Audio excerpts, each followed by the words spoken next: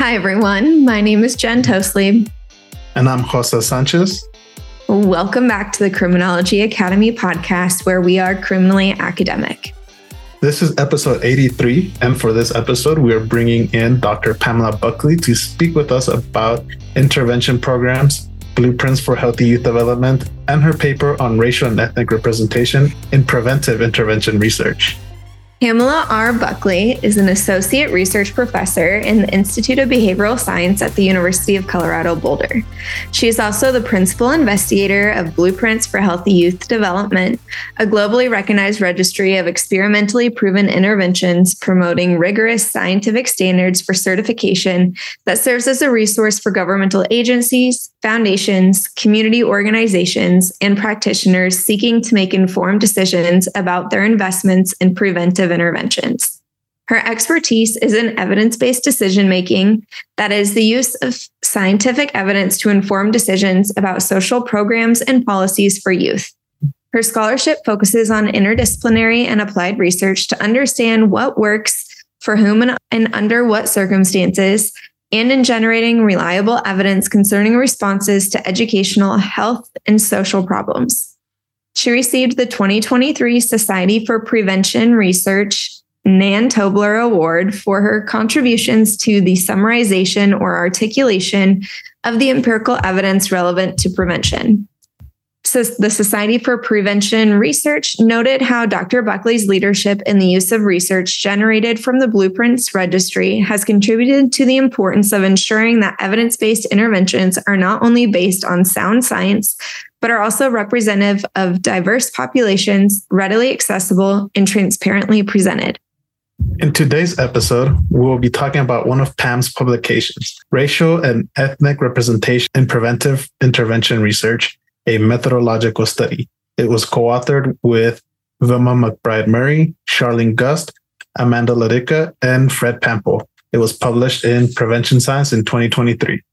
With that being said, let's bring in Pam. Hi, Pam. Thank you for joining us today. We very much look forward to speaking with you. The pleasure to be here. Thank you for having me, and thank you for caring about this topic that I'm excited to talk about. Yeah, absolutely. So, speaking of this topic, you have extensive knowledge on prevention science and expertise in the design and implementation of evaluation research projects. And so we're really excited to get the chance to talk to you about these topics, as well as the blueprints for healthy youth development. So we're going to, in true TCA fashion, kick off with a pretty broad question. And so broadly speaking, what is prevention science? It is a very broad field topic. Generally speaking, it's multidisciplinary, and it's focused on understanding human development, preventing behavioral problems, and implementing effective interventions in community, home-based, school settings, et cetera. To give you an example of what I mean by multidisciplinary, I am trained as an educational psychologist. So my background is working in schools, helping kids learn how to learn and how to manage their emotions. And I am now working on a team with a criminologist in terms of thinking about how to prevent problem behaviors with a family intervention related to gang activity and preventing embeddedness in gangs. So that's an example of how a criminologist and a psychologist can bring our relevant expertise together to think about how to implement an evidence-based intervention in community settings. Great. So prevention science, we also know, really focuses on the development of evidence-based strategies, including strategies for prevention and intervention.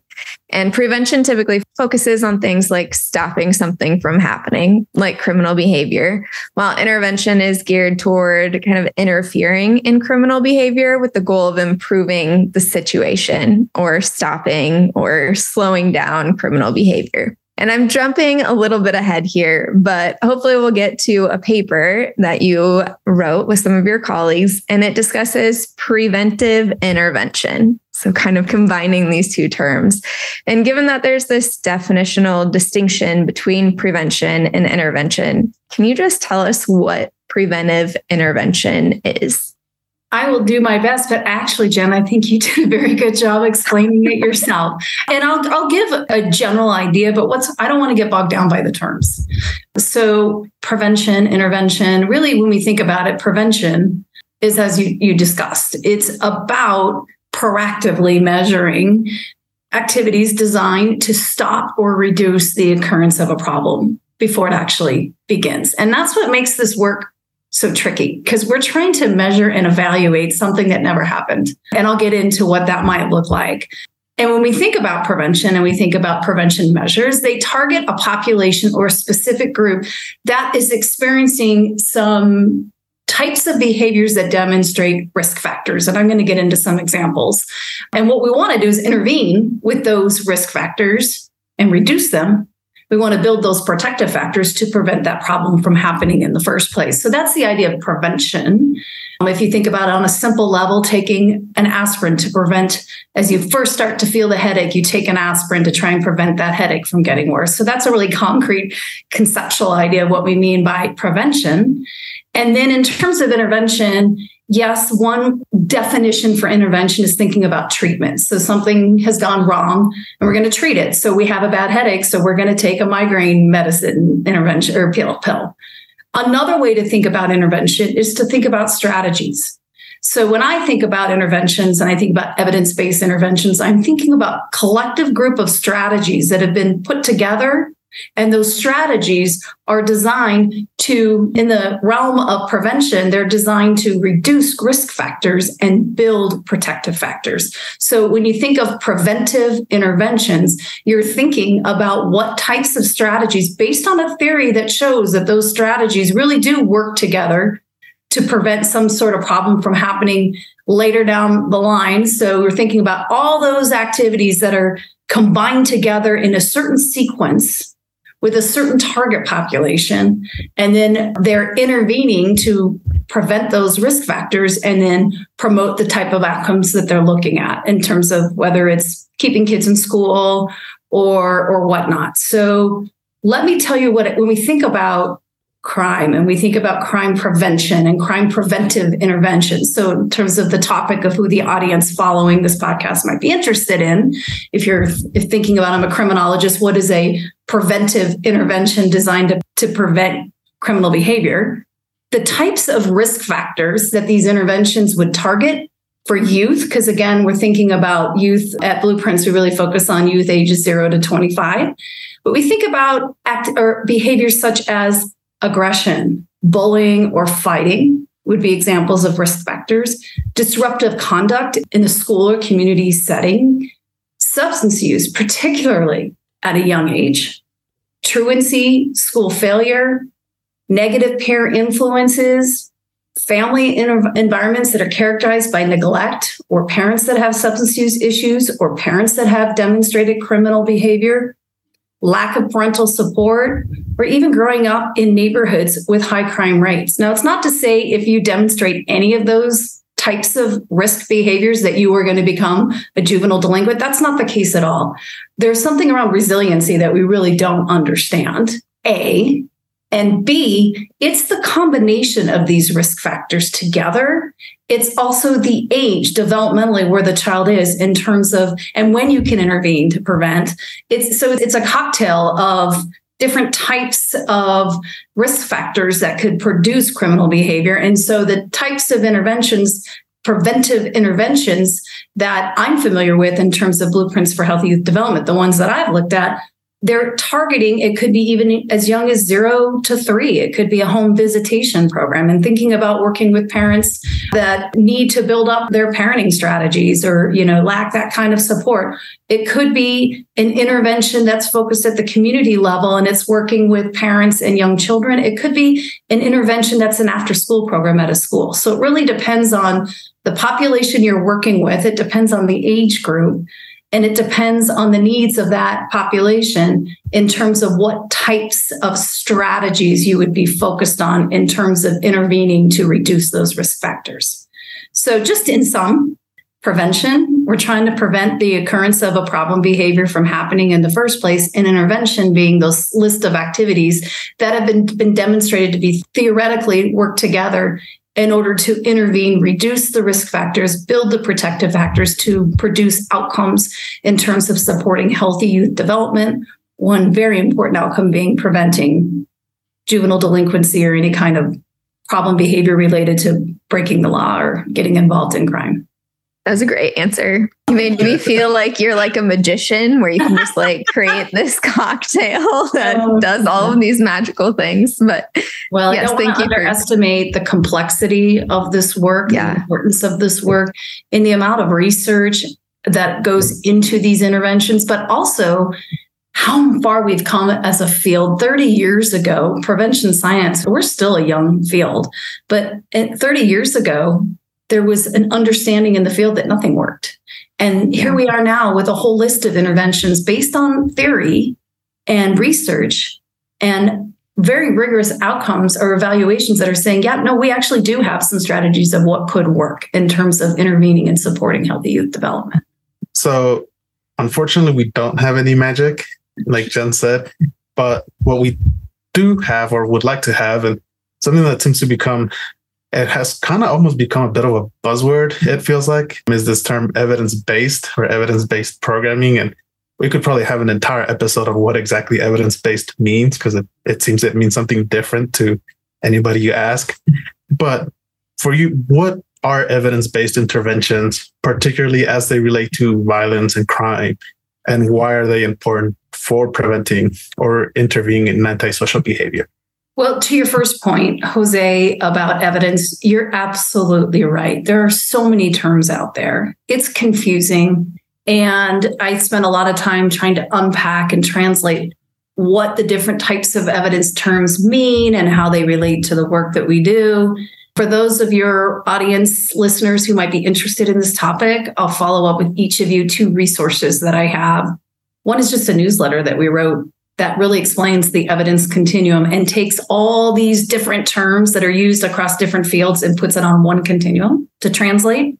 The other is a chapter that we have coming out in a book related to what is evidence, what is evidence-based interventions, what do these levels mean, why are they important to understand? So I'll follow up with you on that. But to answer your question briefly, so evidence-based intervention, they're kind of related to what I said before. They're strategies, programs, or practices that have some sort of theoretical causal mechanism saying this strategy A will work with this population B to produce outcome C. And what makes them evidence-based is that they have been rigorously evaluated. And that's part of what we're going to talk about in the rest of this podcast, is what it means to think about rigorous evaluation and how to unpack that. And through these rigorous evaluations, these interventions are showing to demonstrate effectiveness in the intervention or in the outcomes they targeted. So this intervention says we can, help keep kids in school and reduce truancy. That's the type of, if that's part of the theoretical mechanism of the intervention, then that should be the outcome that we're demonstrating effectiveness in. So that's kind of the construct of an evidence-based intervention. In the context of violence and crime prevention, evidence-based interventions are super important for addressing antisocial behavior because, as I've mentioned, they rely on empirical evidence to inform their design and implementation. So you've got experts in the field, community voices, different folks involved in this process in terms of designing those activities for the certain target populations and looking at what types of outcomes they're intended to improve. When we think about, and I'm kind of being redundant here, evidence-based prevention programs, which is really more my expertise, it's really thinking about risk factors, protective factors, and outcomes. Those are 3 separate things. So the activities within that intervention that you're trying to prevent, let's say it's criminal delinquency or juvenile delinquency, then those risk factors should relate to some of the list I just gave you in my previous response. And then if you think about preventing, you're targeting those risk factors with the intention being then to reduce the likelihood of any kind of juvenile delinquency behavior. There are also really important ethical considerations about using evidence-based interventions. And by that, I mean, it's really important to implement interventions that have been scientifically validated to, importantly, reduce the risk of harm to individuals and communities. We don't want to be implementing interventions. It's one thing to say we don't know if they work. It's another thing to say we don't know if they do harm. So by having that evidence, it really does let you know that it's not doing harm to the community. And it's particularly important when you think about working with vulnerable populations who have been kept from having opportunities to prevent adverse risk factors in the first place, just given the circumstance in which they were born into.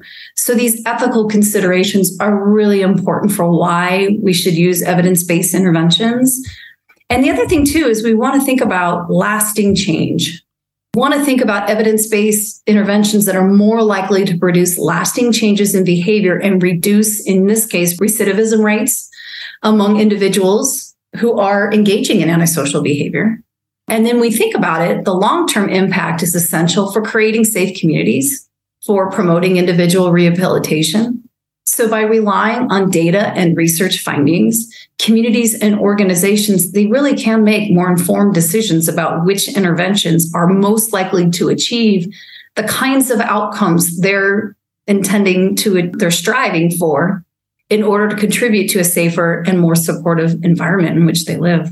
So I know that sounds, I hope I'm not on my, high horse saying that. I feel very strongly about it's really important to invest in social solutions that have been demonstrated to work.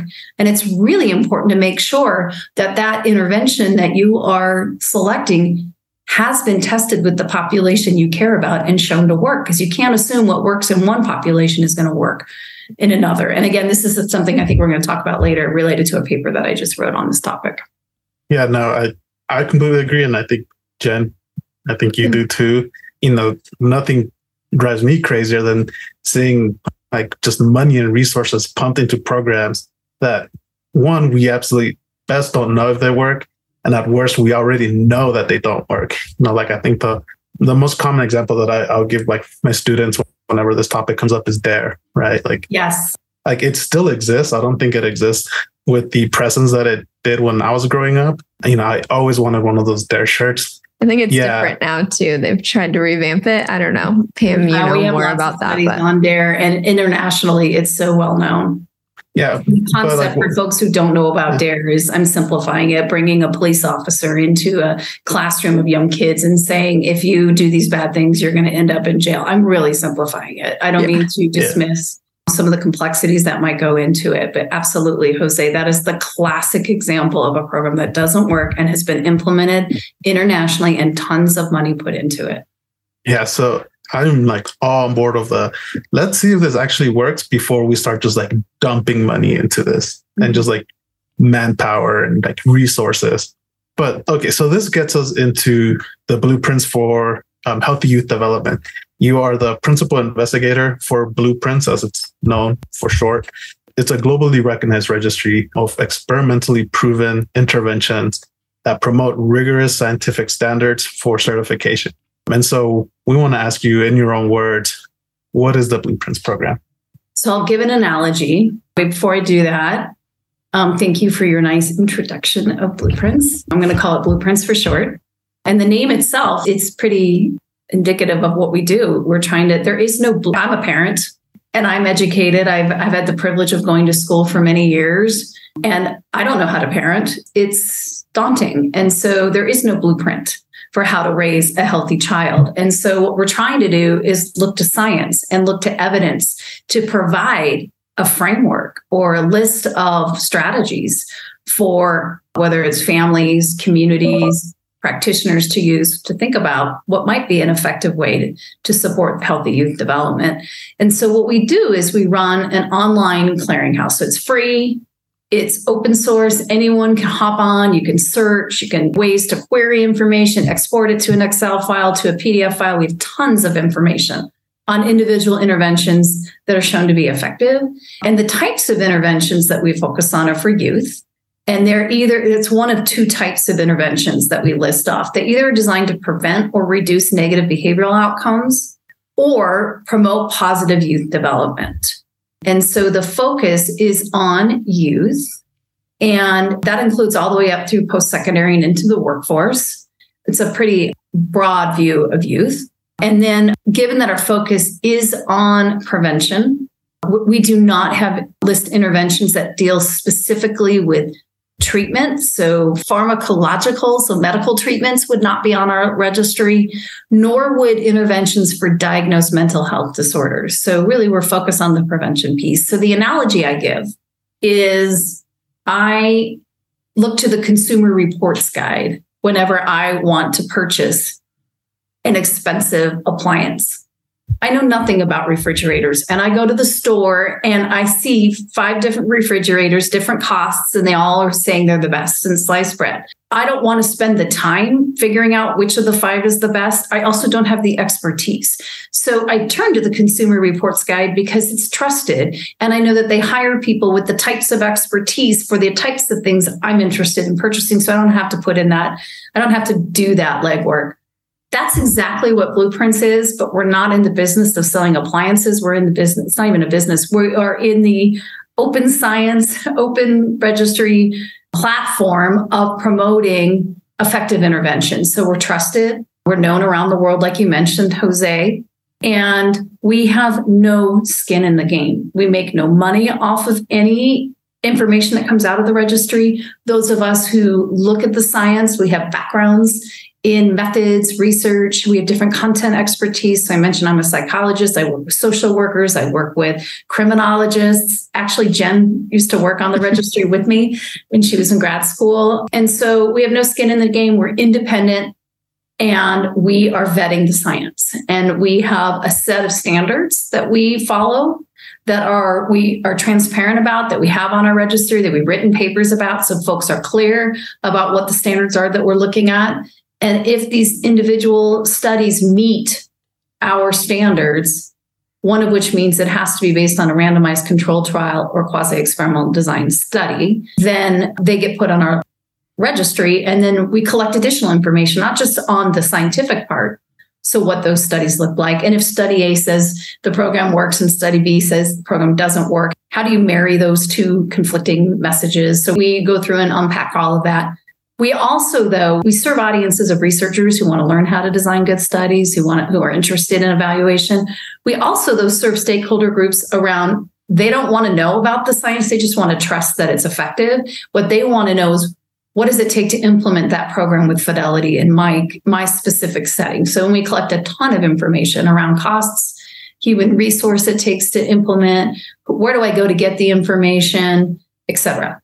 So in a nutshell, we're constantly reviewing the literature, and we're really trying to provide an accessible online registry for folks to go to. And there's lots of ways to search for information on the registry in order to look for solutions or strategies or effective interventions that could work with the target population they're interested in serving. We also spend a lot of time doing efforts like this. We want to promote the importance of high scientific standards. We want to promote why it's important to consider evidence-based interventions. We want to do a better job in terms of explaining the role of prevention, which is a whole movement, and how Blueprints fits within the prevention ecosphere, and how we can work across disciplines with criminologists with some common goals in terms of promoting how evidence can inform our strategies. Awesome. And we know that Blueprints has been at the forefront of evidence-based programming since 1996. You guys were born? No, we were both already born. Yeah, I was 5. You were 5. Yeah. I was older. Can you just give us a quick history of Blueprints, how it came about, kind of how it's developed and changed over time? Well, so we were founded by Dr. Del Elliott, who's a sociologist at the University of Colorado, and he's known internationally, and he's known for many reasons. And his expertise is in violence prevention and delinquency. And where he really got famous was right around the Columbine massacre, which happened right around when Blueprints was launched.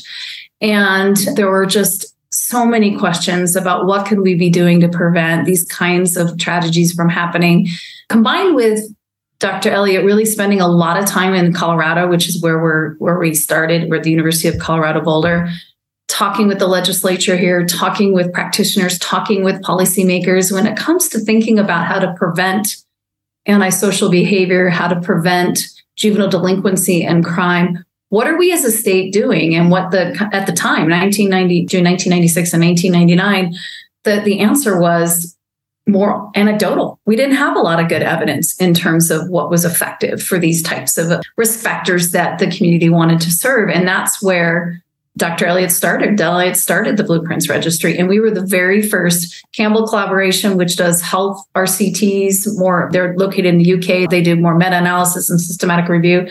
Blueprints and Campbell collaboration started about the same time. And then years later, there was a proliferation of registries that have gone up, including Crime Solutions, which is a registry that folks who follow this podcast might be most familiar with. And as the story goes, when the folks were developing Crime Solutions, they came to Dell to ask for his advice. And his advice was, don't reinvent the wheel. Let's all work together. So I do spend a lot of time trying to advocating for the use of evidence-based interventions, and then doing my best to explain what's unique about these different registries. So what makes Crime Solutions similar or different to Blueprints? And we can get into that if you're interested. What we want to do is, so that's the history of how we started. And where we are now is, as we have a proliferation of terms for evidence and a proliferation of resources to go to find that evidence, how can we work together collaboratively as a field to help users navigate all of this information? Because it's important for reasons we just went into, that folks consider the evidence base of these interventions before they adopt them in their communities. So we've been around since 1996. We do talks internationally, and we are really excited to be talking to folks like you, because even though we've been around for a long time, there's still a lot of folks that don't know that these types of resources exist, which is why I'm here today. And that's why we have you on. Yep, absolutely. And, we do our best to get the word out. Like I think I've mentioned this on the podcast a few times, but my wife is a school psychologist. Oh, that's how I'm trained in school psychology.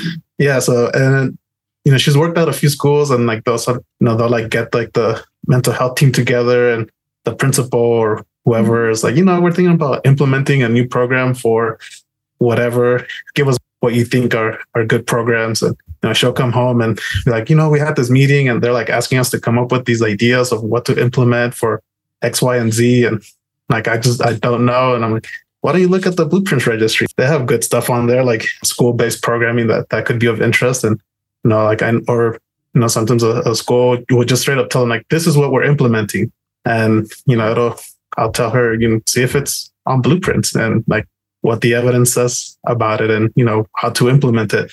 And like, I try to give her the tools to, even though it's just like one school, I'm hoping that it helps that school and those students. Absolutely.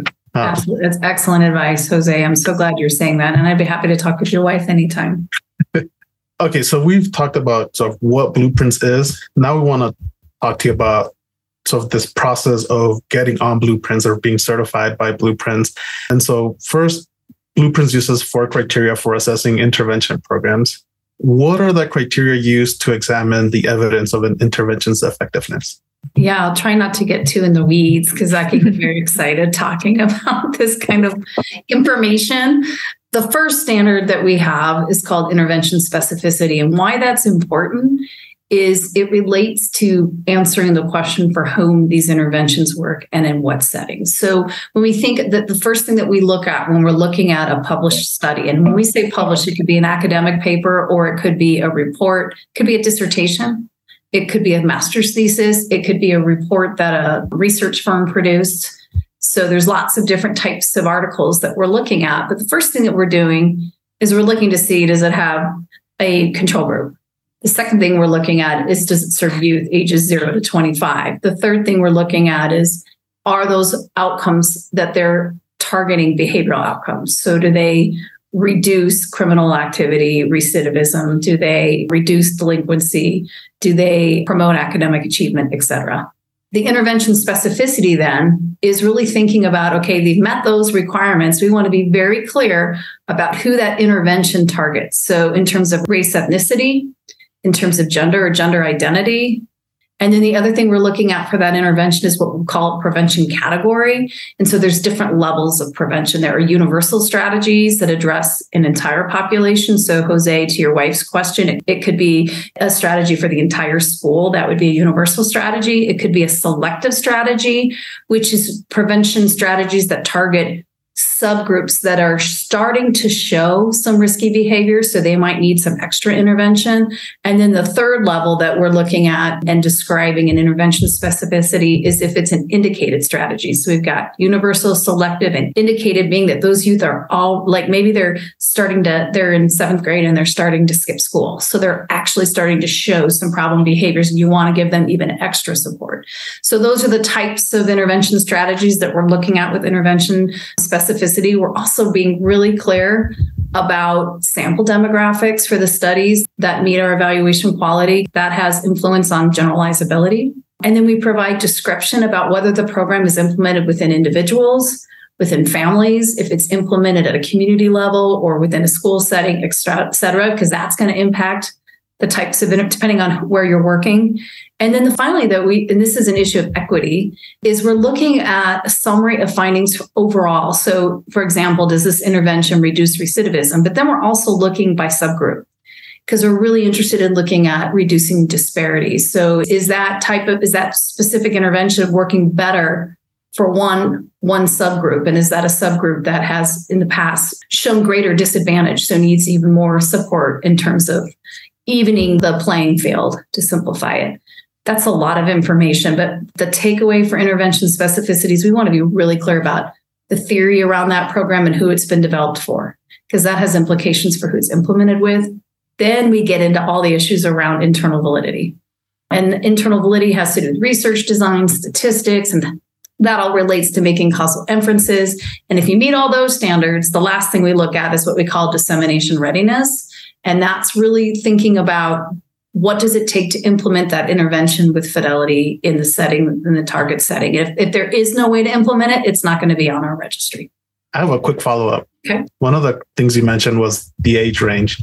And so someone that's listening to this might say, 25, like you're a grown adult at 25. How can that be youth? Maybe tell us a little more how you ended up like on that age range, particularly like 18 plus. Yeah, it's tricky because it's not like, what is prevention? Because you can have prevention for adult behaviors, as well, or in adult populations.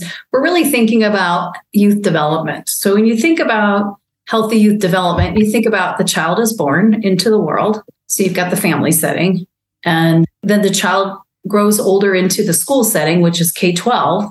But that doesn't mean once you've graduated, or if you haven't graduated, if you're 18, you're an adult, even though in some ways you're an adult. I have an 18-year-old.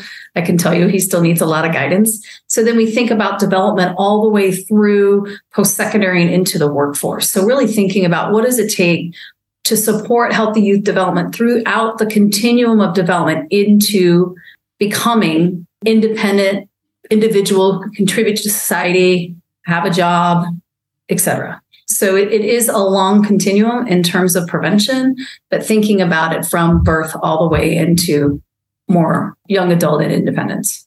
I was wondering, since you're a psychologist, I was wondering if this had anything to do with brain development, because 25 is kind of the loose age that they give you for, your brain fully developing. And I didn't know if that was the reason for that age. That also relates to developmentally where you are. So at 25, you may or may not be finishing some sort of higher ed situation. You may or may not be entering the workforce. It really depends. But developmentally, yes, it has to do with where you are developmentally in terms of cognition and maturity, mapped to development from when you're born into the world all the way into where you become an independent, hopefully contributing member of society. This is the rule. Yeah. And when we started, in terms of our history, I didn't really finish that part of the story. We started in crime prevention and violence prevention, because that was Del Elliott's expertise in 1996. And in 2010, we had funding to think about the child holistically and not just from a deficit mind frame. And so that's where the outcomes that we started to assess didn't just relate to reducing those negative problem behaviors, but also to promoting the positive behaviors. And so we have more comprehensive outcomes that we look at. And then that's kind of the continuum, thinking about 0 to 25, which is really kind of a broad continuum for thinking about prevention. So based off of these criteria that you have, programs can either be excluded, or I believe you use the term non-certified, or rated as promising, model, and model plus programs. So can you just kind of give us the quick distinction between these certifications? Because Model Plus is the best. So how do you get to that? I would say that Model Plus has the most rigorous evidence for scale. Okay. And so quickly, the non-certified, and we have all of this on our website, there's 1,600 programs that we've looked at over time, and 111 have met our standards. So not a lot, but they're the ones that we can hang our hat on saying we are confident in terms of the findings. And in terms of those that don't get certified, it's oftentimes because they don't have enough information in their studies for us to make a decision. So we have certain standards that we're following. And if they don't have that information in their study, for example, a very common one is thinking about attrition. And those who don't have complete data, are they different from those, systematically different from those who do have complete data on? But reporting your sample size over time, some basic things that oftentimes studies might miss, and we try to get that information and we can't because for whatever reason. So that would be the non-certified group. The certified group, in a nutshell, the difference between promising model and Model Plus have shown replication and long-term effects. And the difference between model and Model Plus is independence. So those who have Model Plus are those that the program is evaluated by someone who didn't develop the program. But the Model Plus designation really means that this program has been replicated and shown effect over time. So we feel that that is the type of science needed to scale an intervention, whether it be at a school level, at a community level, at a state level, et cetera. And there are lots of frameworks that exist, like Communities That Care, Prosper, different models that we actually have on the Blueprints Registry, frameworks to help in scaling of these Model Plus programs. Promising is just that. They show evidence, at least from one study, of a well-done, rigorous study showing impact. They might not show long-term impact, or maybe it hasn't been replicated. So that's the difference. You just mentioned this. I believe you said it was 1,100 programs that are Blueprint certified. So we have looked at over 3,000 studies. We have looked at 1,600 programs. And of the 1,600, we have 111 currently listed on our website. And it's not to say that all these other programs don't work. It's often we don't have enough information to conclude because there's information missing. Or it could be that there have been well-done studies on these interventions, but there isn't information to help implement with fidelity in communities. So that would then keep it from the 111 that do meet our standards. One thing that I think is important to note is that Blueprints is not solely a criminal justice type of registry, right? Like there's a wide variety of programs out there. But so out of the 111, how many actually involve criminal justice systems outcomes? Yeah, it depends on how you define criminal justice outcomes. But I can give you an example. So the way the Blueprints Registry works, if you go onto our website, let's see, what is it? www.blueprintsprograms.org is our website. And then there's a tab called Find Programs. You click on that and you'll see a list of all the promising Model and Model Plus. But you might want to search on certain criteria because that list might be daunting. You might not know the name of the program you're looking for. And so you can search on criteria. And one of the criteria you can search on is outcomes. And we have multiple outcomes. That's listed on our website too. I think we have up to, 25 outcomes that we're looking at: youth outcomes, behavioral outcomes. If you search on some of the examples you can search on our website, if you search on delinquency or criminal behavior, if you search on sexual violence, victimization, I did a search on those 4 terms and I came up with 26 listed, 10 Model Plus, and 16 promising. Now, one might say that's not much, but when you think about it, 30 years ago, nothing worked. It was kind of the mantra. Right. And now we have 26 programs for those specific outcomes that show effectiveness, 10 of which show long-term effectiveness that's been replicated. So, important considerations when we think about, and we listed earlier reasons why should we adopt evidence-based interventions. We've got 26 now that show us that they're ready for scale and implementation in terms of being effective for certain target populations. That's actually more than I expected you to say. So I think that's fantastic. And people need to be taking more advantage of this information. Thank you. I agree. So if someone is interested in getting their program examined by Blueprints and possibly certified, what kind of process do they take and what should they know before going through the review process? We get questions. What does it take to be certified by Blueprints? And those questions might come from developers, so folks who have developed programs, and they want to get on the list because this list is used for evidence-based decision making, such as funding mandates, et cetera. We might get requests from evaluators or researchers who are independent. They've done this study and they want to see it vetted across the standards that we use. So there's a way you can go on our website, which I just gave. Let's see, it's www.blueprintsprograms.org. And then there's a tab called Nominate a Program. And it lists out exactly what you need to do. It lists out what information we're looking for, what our requirements are, and how long the process takes. We also have an email address that's open to the public on our website. You can ask questions also. Anyway, that's what I would do to go about to nominate a program. It usually takes about 6 months for us to put it in the queue and get back to you. And we will give a very rigorous response if it meets our standards or not. And if it doesn't, we talk about the limitations. And then we also invite the opportunity we might ask additional questions. So for those who are willing to conduct additional analyses, or we've even had folks share their data sets with us and we can run them, but we're transparent in everything that we do. We share everything with those who ask questions of us or those that nominate a program for Blueprints review. I highly encourage folks, if you're working on a study and it's got a control group and involves youth, please do send us your studies. We might have picked it up ourselves through our literature searches, and we have massive efforts around how to find these studies. Mm-hmm. But we absolutely encourage solicitations from researchers and developers who want to submit their program for Blueprints review. Okay, so you mentioned this earlier, so great foreshadowing there. So there is another organization that reviews and certifies programs, Crime Solutions. And so I want to ask why maybe someone should look to have Blueprints review their program, maybe then Crime Solutions. Well, I would say do both personally, and I would encourage folks to look at both. Depends on your question. There's some overlap between the two registries, and there are some differences. I'll do my best to talk about the differences. I know Blueprints more than I know Crime Solutions, but I'm obviously quite familiar with Crime Solutions. So Crime Solutions, their focus is crime. Their focus is not prevention. Their focus is not youth. But some of the programs they have within the registry absolutely involve youth and prevention, as long as it's got an outcome related to crime. They also have interventions for adult offenders. They also, instead of just looking at programs, which is what we focus on, and by programs, I mean thinking about that theoretical mechanism for how those activities come together, they look at more practices. So they look at meta-analysis, and they're looking for general strategies.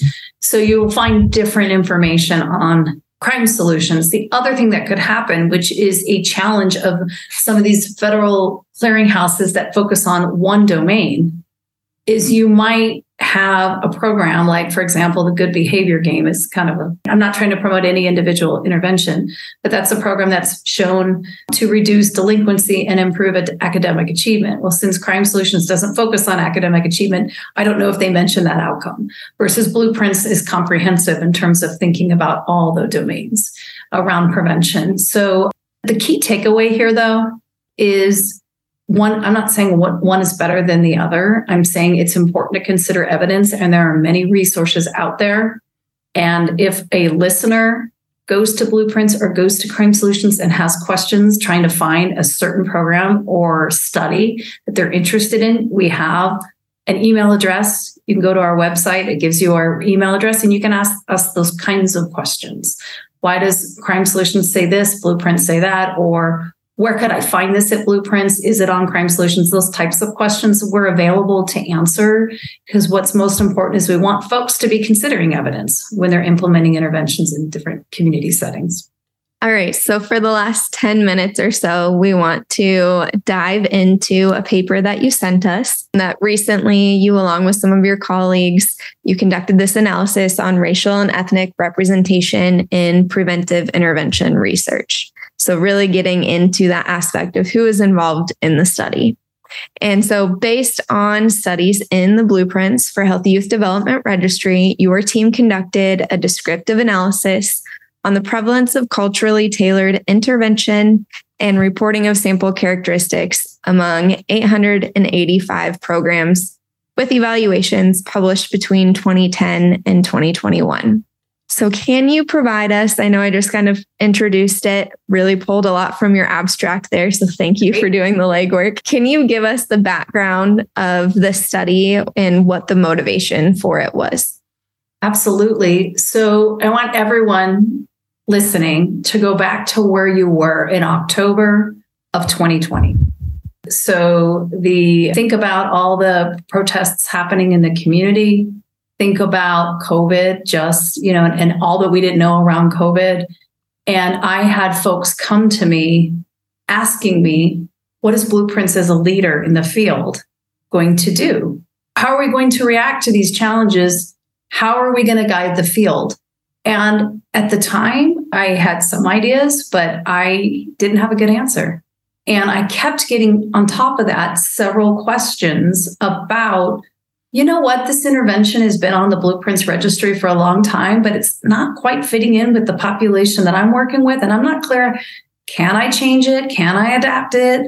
How should I do that? What is your advice? So it was a combination of those, of getting the question posed to me in October of 2020 with questions from the community about cultural adaptations and how to make these interventions relevant across diverse communities, that I thought, you know what, I'm going to put on my researcher lens or my researcher hat, and I want to understand the situation before I give guidance. I also want to read and see what other folks, there are people much more knowledgeable about this topic than me.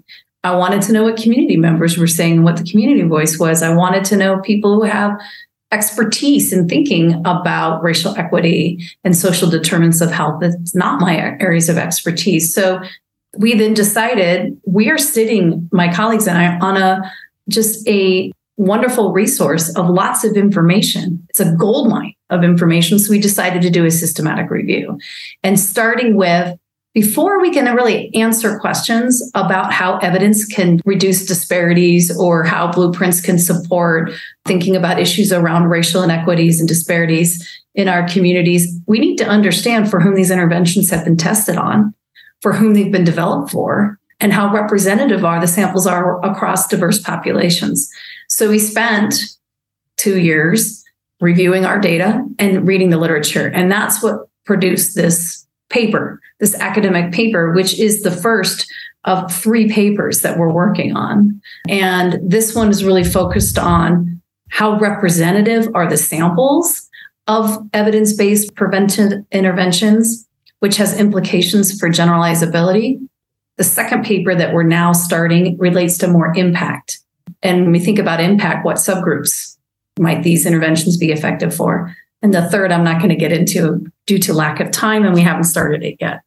We have a newsletter coming out on Monday that will detail this paper and provide an open access source if folks are interested in reading it. So perhaps listeners, jump on the Blueprints website, go to our newsletter link, and look for the newsletter that's going out on September 18th, 2023. If you want more information on the study, it's also listed on a resources page that we have, a publications page on our website. And we'll link it on our website too. Awesome. Yeah, absolutely. Okay, so now we want to dive into your results. And can you tell us what you found with things like, the prevalence of culturally tailored programs reporting sample characteristics? What did you find? So first, we should perhaps define what we mean by culturally tailored programs. So when we think about culturally tailored programs, we think about cultural relevance. And within different cultures, there are different traditions and different customs for how information gets relayed and disseminated. Also different customs for how, for example, you parent differs across different cultures. So by culturally tailored, we mean interventions that were designed with a specific target population in mind, and then really studying the culture around that target population and developing your logic model, your theory of change around the needs of that specific culture when it comes to reducing risk factors and promoting protective factors. So that's what we mean by culturally tailored. And across Jen, I forget the exact number, 850 studies we looked at, across 885 studies, we found that 2% were culturally tailored for African American and 4% for Hispanic or Latino. We then broke it down by rural versus urban. And I think we found like 1% developed for urban communities. We looked at it by socioeconomic disadvantage and thinking about programs that might support families that live in economically deprived communities and thinking about tailoring strategies for those types of target populations. I can't remember do you have the percentage in front of you? You're nodding your head. It was low. The point is, it's low.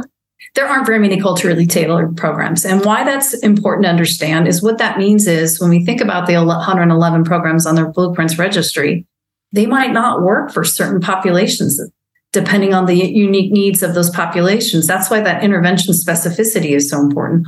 Or they might require some specific tailoring or adaptations to be more relevant to the target population you're working with. And that takes expertise, that takes guidance, because you cannot assume that a program tested with one population is going to work for another. And so when we think about the lack of culturally tailored programs, we think about the importance then of cultural adaptation and making sure that we have strategies or guidance around that. And then knowing at what point have you changed the program so much to meet that target population that it's an entirely new program.